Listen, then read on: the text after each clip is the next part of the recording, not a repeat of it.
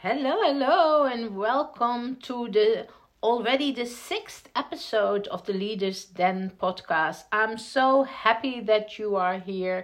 It really means the world to me.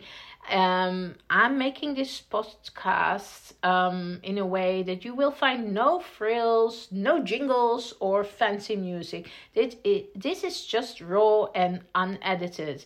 And what I plan to do is keep these episodes short and give you some leadership tips and tricks and share some stories so that you will leave listening to this podcast with some inspiration and something that you can take away from this podcast and actually start implementing today.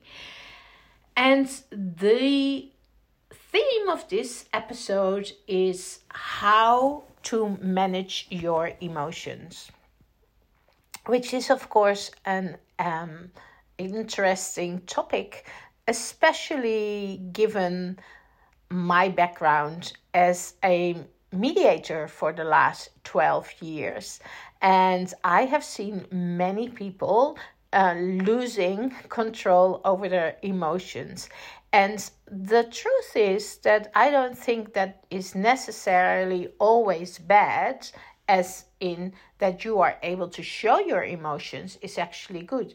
Because as people, we are driven by emotions. We all think that we're really rational human beings and that we decide on the basis of facts, of stats, etc. But the reality is that that is not true. Over and over, science has proven that we are actually making decisions based on our emotions, and the marketeers who are listening know that very well. What is important is that we realize those emotions. However, why I want to speak about being able to, I don't know if it's necessarily master your emotions, but to be aware of your emotions and be able to ensure that you can come across as calm and collected and not as somebody who is losing their emotions, is because as a leader, that is what you need to do. You can become emotional, no problem, but if you become over emotional, and you continue to talk, you will make the best speech you will ever regret. I think I'm stealing that from that quote, which says, speak up in anger and you'll make the best speech you'll ever regret.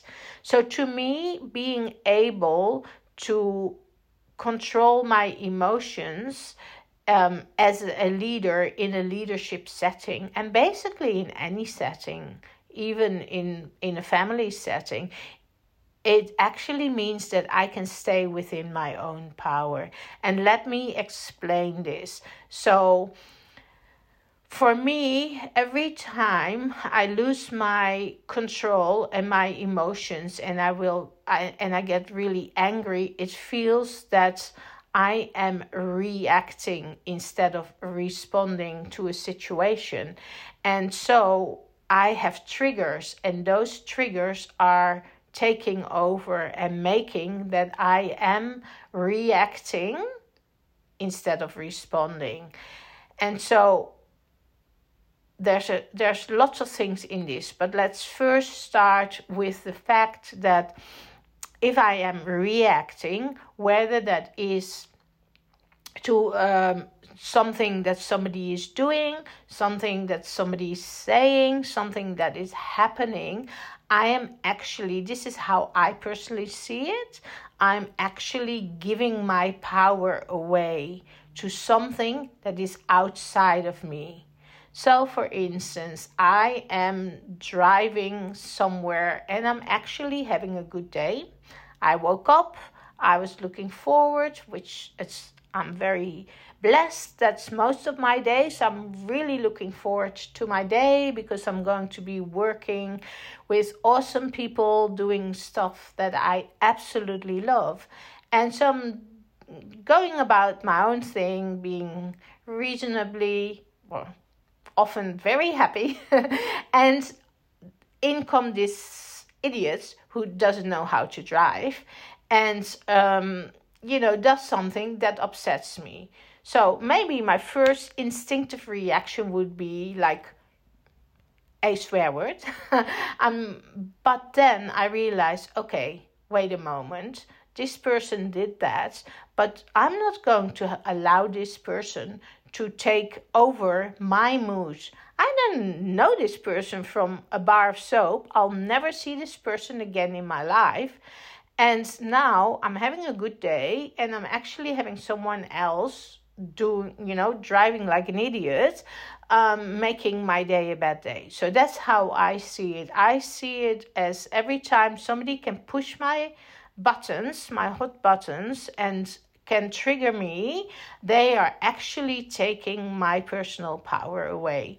So this is something that is very important to me, and this is something I believe is really important to anyone who wants to be seen as a leader, whether you have a title or not.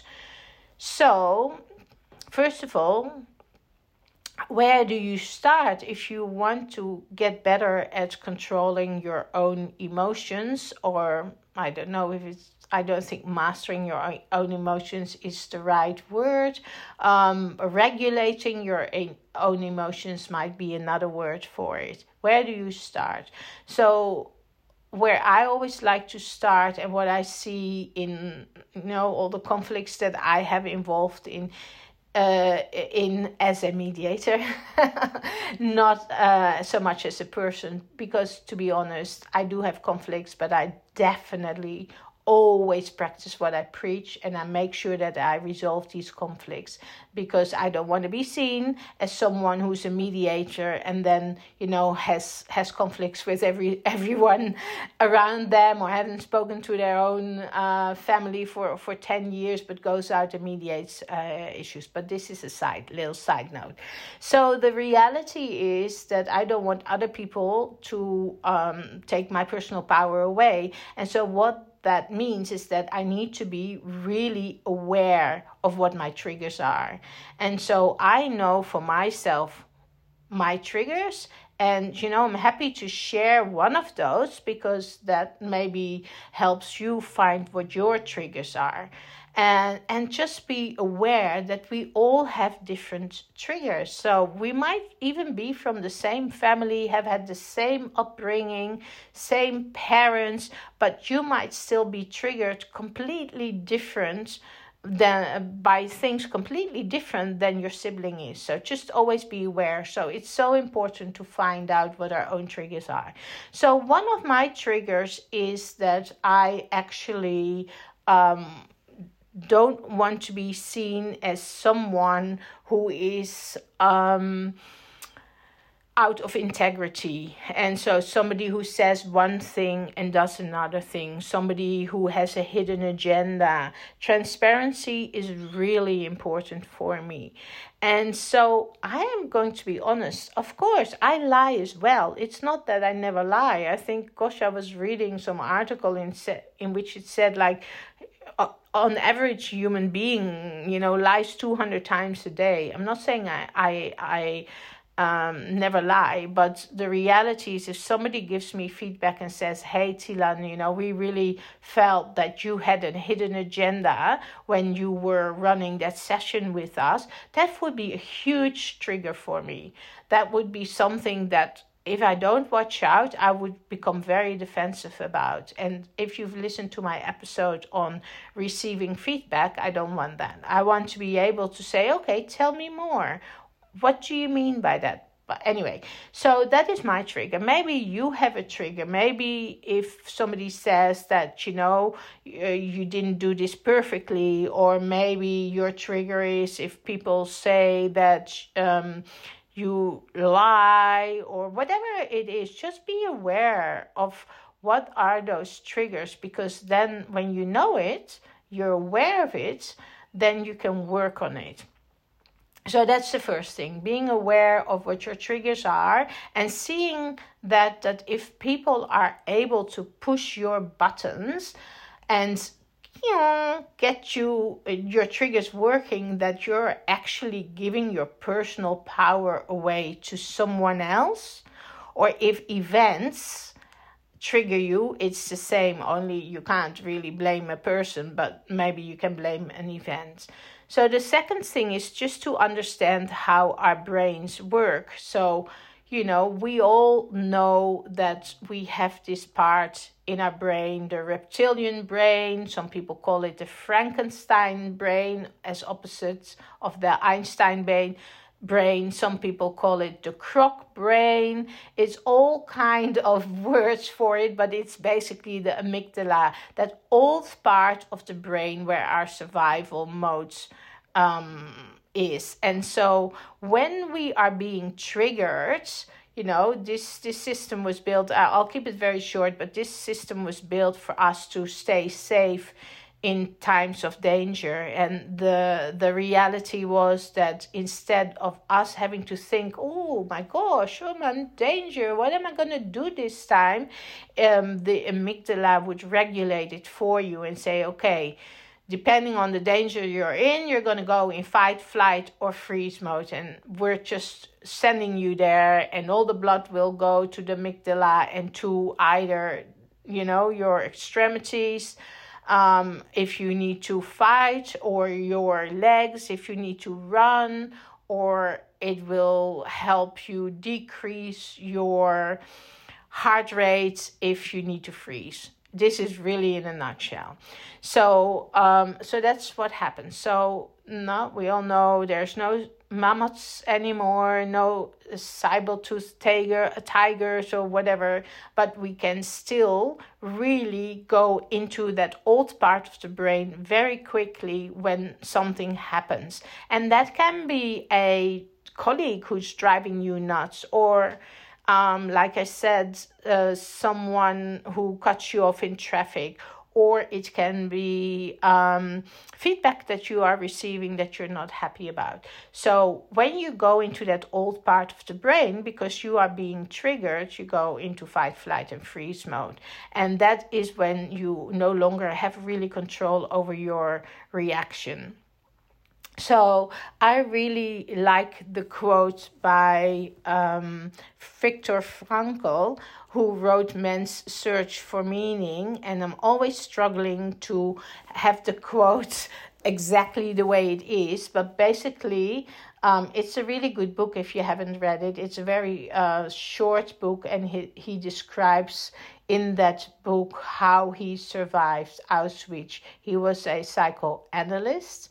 And he was detained in Auschwitz, and he noticed that a lot of people in Auschwitz actually, I personally was aware, of course, that people, passed away because they were being gassed, because they were malnourished, and because they were ill and shot and all these things.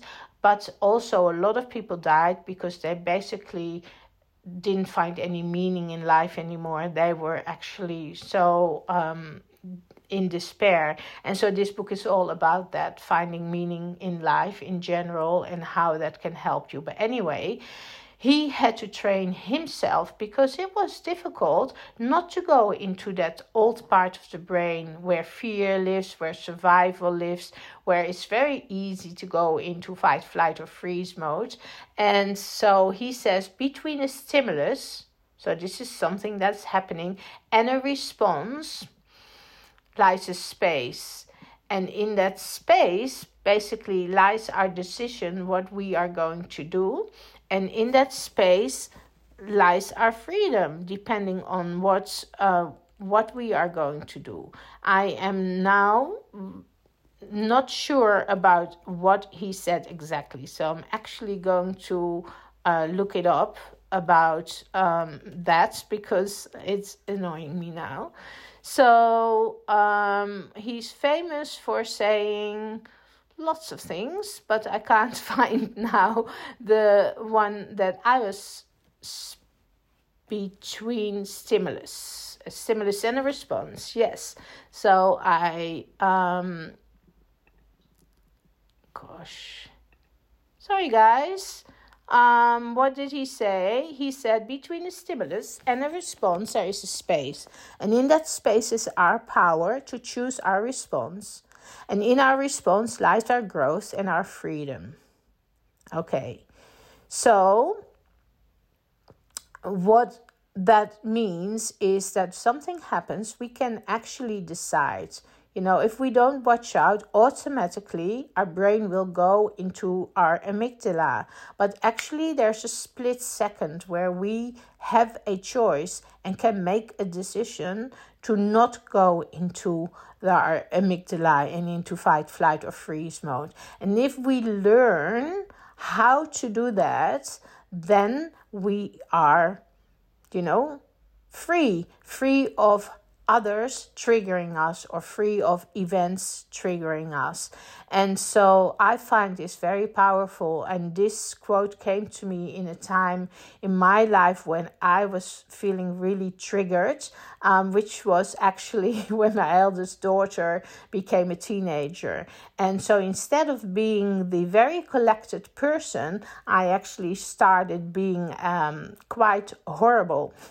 And when she was screaming at me, I was screaming back, and I didn't want to be like that. And I realized I need to learn to control my emotions. I don't want to be a screaming, shrieking, benchy, whatever it is, mom. I want to be someone who's calm and collected when my child is being a teenager and screaming at me. So I actually used that quote and started thinking, okay, so what's important is I need to stay in my prefrontal cortex, that reasoning part of the brain, that part of the brain that was developed later. And in order to do that, I need to make sure that I'm not going to follow that first instinct of all the blood to say, Mayday, Mayday, let's all go, the blood go into the amygdala, and we're going to go into fight, flight, or freeze mode. And so for me, what really helps, if I've told this story to many people, is math. I'm not good at math, but when I feel triggered, in the beginning it was by my daughter, but I can still be triggered, even though I must admit, I would say, I'm not a saint, I'm not the Dalai Lama. I can still be triggered, but it's much less because of how I've been working on this. So if I feel I'm being triggered, I go into, okay, I'm being triggered now. And I can go into fight mode, flight mode, or freeze mode. For me, I'm most of the time going to fight mode, but I don't want it. So I go, okay, 12 times 3 divided by 4 times 2 minus 1. And so I keep myself occupied. So I'm not going to go into that zone and lose it. So that works for me.